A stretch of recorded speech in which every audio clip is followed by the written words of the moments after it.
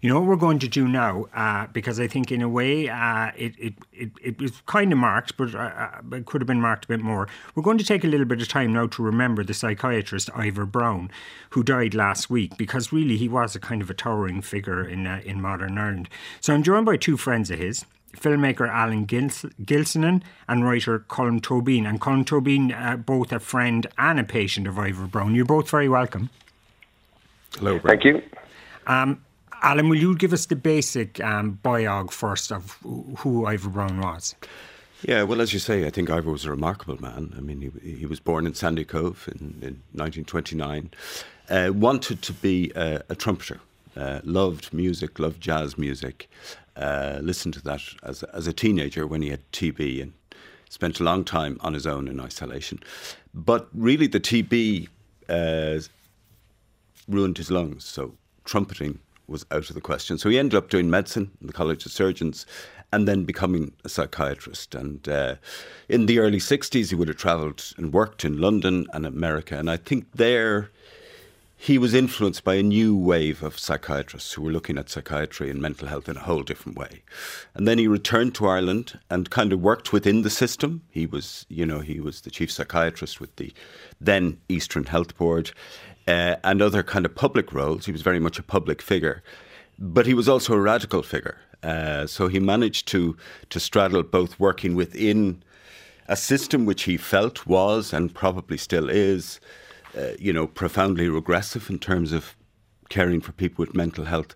But he also, really was a pioneer in saying a lot of things about trauma, about darkness, about mental health, about some of the things that Claire was talking about so beautifully there. Okay. And I think he transformed the way we see mental health. Okay. And Colm, why was he such an important figure on the Irish scene, do you think? I think that he had a different way of viewing things, that he was, it wasn't just that he had a sort of, as Alan is saying, a sort of holistic view that he had studied the whole sort of new way people viewed trauma, but that he really cared about patients, that he was someone who wasn't just theoretical, or that he actually worked very closely, put time in with people, and that it wasn't just the simple business of writing a prescription and saying just go and take those pills and you might be okay. It was to say, like, just to go to someone to say, really to get them to talk, to get them to explain, and then to say to the patient, the only person who can make you better is you. I'm just the doctor, I'm just the one who can guide you, but you're the one who will have to do the work. And obviously this was a big deal because it meant that if someone was drinking, for example, and went to see him, he'd say, well, I can only see you when you stop drinking. I mean, you have to do something first. But I can't actually deal with you if you're constantly turning up with a hangover or if you're drunk. So these might seem like very small things, yeah, but actually they made a very big difference if he was treating you, where he would say to you always, the work is yours, you're the only one who can do it. And I think that gave people a sort of sense of power, but also he realised that sometimes the journey would be very long with people, that he would see people over decades sometimes. How long was your treatment with him? He identified me. I mean, in other words, I was working with his wife, Tóibín. I was editor of McGill, and June was writing a very long piece, and I would often go out in the evening to their house just to see what June was doing and to read what she was doing and talk to her. And this husband of hers kept looking at me, and he had no small talk either. It wasn't as though he could gossip about things. He had no interest in that. He just kept saying, When did your father die? Ivor, stop it. I'm trying to talk to you. Give us all a break. And eventually, he would say, what sort of music do you like? And it was always Ivor searching. He was very tall and very handsome. And he would just look at you in a very kind way. And eventually said to me, I think that you have a problem. I really do. And I'd really like to help you. And I said, Ivor, I'm really busy. I'm trying to edit a magazine. And but eventually I did start, being treated by him. And that was, yes, it went on over decades. And I always felt, even when I was just meeting him, that in some way he was watching me and making sure I was okay. Yeah. And the approach to treatment was unique, really, wasn't it? I mean, you would listen to music, I believe, was part of it. I mean, part of what he did was there was a disused church in the grounds of Grangegorman, and people would go in there on a Friday, knowing you were leaving on a Sunday. You would sleep there, and it could be any number of people, some of whom you would never really see. He would begin by a system where everybody would lie on a mattress with a minder. Right. And he would start then working with lights, working with sound, and working with music, and asking you to breathe in a very special way. Breathe as though your breath was liquid. Breathe as though you're running, and slowly. But at a certain moment, every single person who was on the mattress in that group would whatever it was that was, I suppose, damaging them or causing them to feel very, very bad, that people would begin to have the experience that had actually caused this. So you could have bedlam, but he would always be in control. He had nurses and doctors making sure that everybody was under control. He would come and see you. At one stage, I said, "Ivor, could get me out of this." I was in a sort of trance. And he said, no, you need more time, you need more time, you need more time. And I had reverted. I mean, obviously it was all very private. You didn't know what anyone else was going through. But I reverted straight to the morning that I heard the news that my father had died when I was 12. And it wasn't just that I remembered it. I actually was in the room. I was back there. I was having the experience. His theory was that a lot of people who go through trauma, the problem they have is they don't experience it at the time. They block it. They do everything not to feel, because the feelings are so severe. People, for example, who've been raped or people who've suffered other forms of trauma, that the experience is so hard. It isn't that you spend your life recovering from the experience. You block the experience, and his job is to see if he could free that up in you. But you have to do that yourself. Okay. Did it work? You see, he would always say, no, don't look for an instant. It's not as though you have a headache and you take a pill and you don't have a headache. This is a long process, which is that identifying what it is that is causing you, for example, to feel depressed, or it's causing other very difficult feelings, that you identify that and you work over a lifetime. But his job is to just, some of the stuff was very practical, about just ways to live, and especially in relation to drink, but also in relation to how to deal with your family. I mean, in other words, a lot of the time he saw that family relationships were just simply toxic, and that your job was to see if you could survive that. By just, for example, not going home for Christmas was one of his big things. Like a lot of patients would be fine. No, this is serious though, because someone would say to him, I had a very good summer, I felt fine, but as it came up to Christmas, I realized, of course, I'd have to go home, and all the old problems would arise. Everyone would be going drinking, or all the old difficulties, being back in your own house, and I would look at you, very clear-eyed, very gentle voice, and saying, "Have you thought of not going home for Christmas?" Mm. And that in Ireland was a very big, very big decision, a very big gesture. And it gave people a sort of, even if you did go home for Christmas, you felt, I have the right not to do this if next year it isn't working. But other times, I mean, did you try ketamine with them as well? I did. That I was in such a bad state at one point, this is in Grangegorman, that I was in such a bad, that he said, "Would you try this?" Obviously, it was done under medical supervision. It was an injection. It was done by a nurse. But what he wanted to do was just to get me out of just a terrible despondency, and see if he could lift me, so that after that I could then work in other ways. Just to see if I could just get better. But the ketamine was absolutely marvelous. I have to say that I saw the most beautiful things, and I got a sense that somewhere in me was a sort of beauty, a sort of joy, a sort of different attitude towards life. So it was an immensely sort of liberating thing that happened. Okay, and I will say on behalf of the authorities that we're not recommending that anyone take ketamine, and this was obviously done with trained professionals. No, Ivor wouldn't.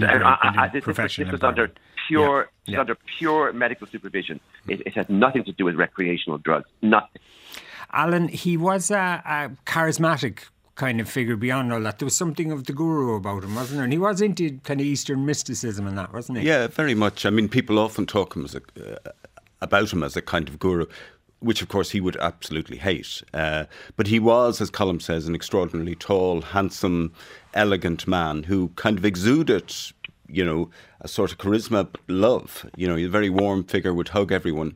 But, to even mention the word guru in the context of Ivor takes away from what Colm was hinting at, which is he was also very practical. He was a practical man. He had very visionary ideas for psychiatry, many of which now we take as given.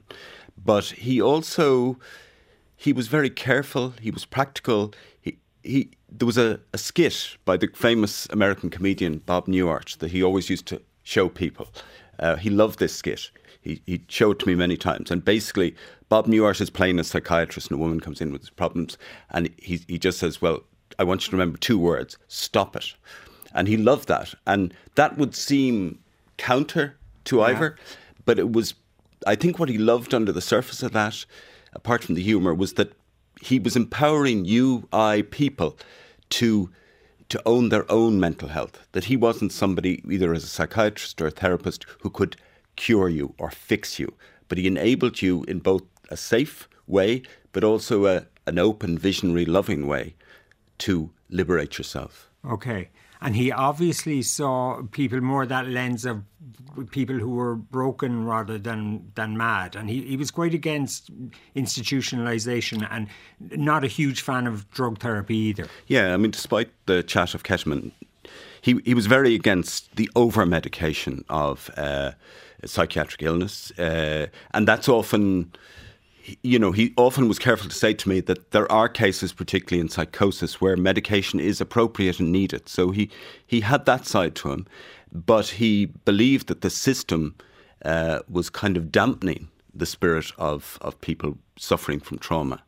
And much of that, now we think is kind of standard. We talk all the time now ad infinitum about mindfulness. But I remember the first time many, many years before I met Ivor, being beside him in a traffic jam, and the rest of us, normally mad people, were kind of on the verge of road rage. And I looked across and Ivor was playing the flute in his car in the traffic jam. And that would, to him, be a kind of mindfulness, but also very practical. In his flow, yeah. So the way it's funny, the trauma thing, isn't it? You'd swear now that Gabor Mate and Van der Kolk invented the trauma thing, but you look then and you realise this was his thing for years. But so the whole way we talk about mental illness in Ireland now, and we are a little bit more enlightened and everything. Was he kind of the founding father of this modern way of looking at things? Yeah. Oh, absolutely. And the wonderful Gabor Mate and Bessel Van der Kolk, I mean, when I made the film with Ivor, we talked to them, and they would absolutely, I mean, they're, as you know, huge figures internationally, but they would say Ivor was one of the trailblazers in that regard. Wow. You made that film, Meetings with Ivor, which I watched it again last night. Like, it is an extraordinary piece of work. Just tell me a bit about how you became friends with him and how that came about. Well, I think I became friends with him through the great playwright Tom Murphy, who was another member of the church fraternity that Colm was talking about. And indeed, Tom Murphy wrote his fabulous play, The Gilly Concert, about his encounters, his therapeutic encounters with Ivor. But they were great friends too. So I met him through that and also through another mutual friend, Tomás Hardiman.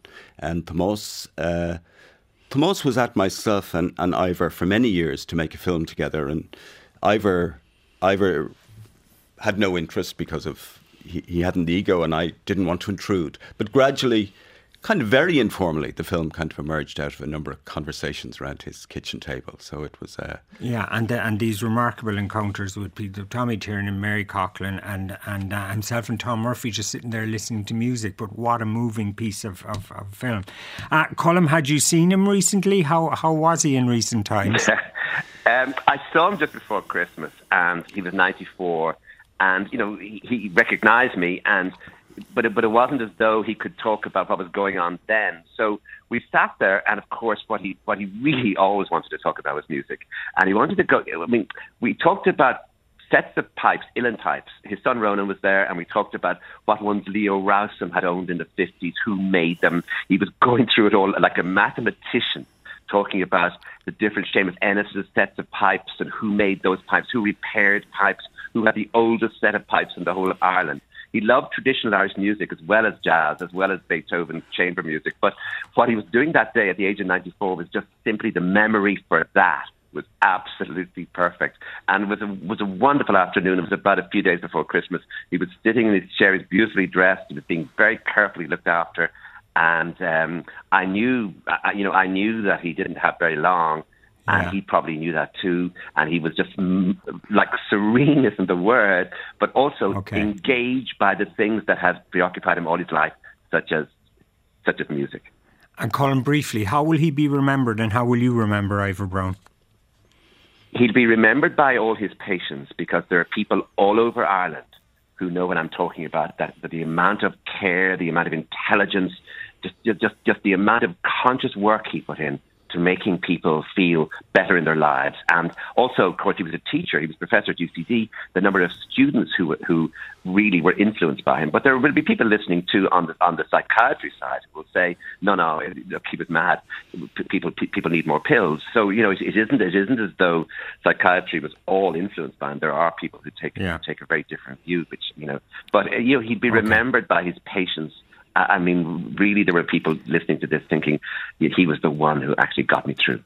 It sounds like with enormous humanity and love, Alan. Yeah, profound. I mean, he saved lives, but he also was a great figure of love and kindness and fun. Okay.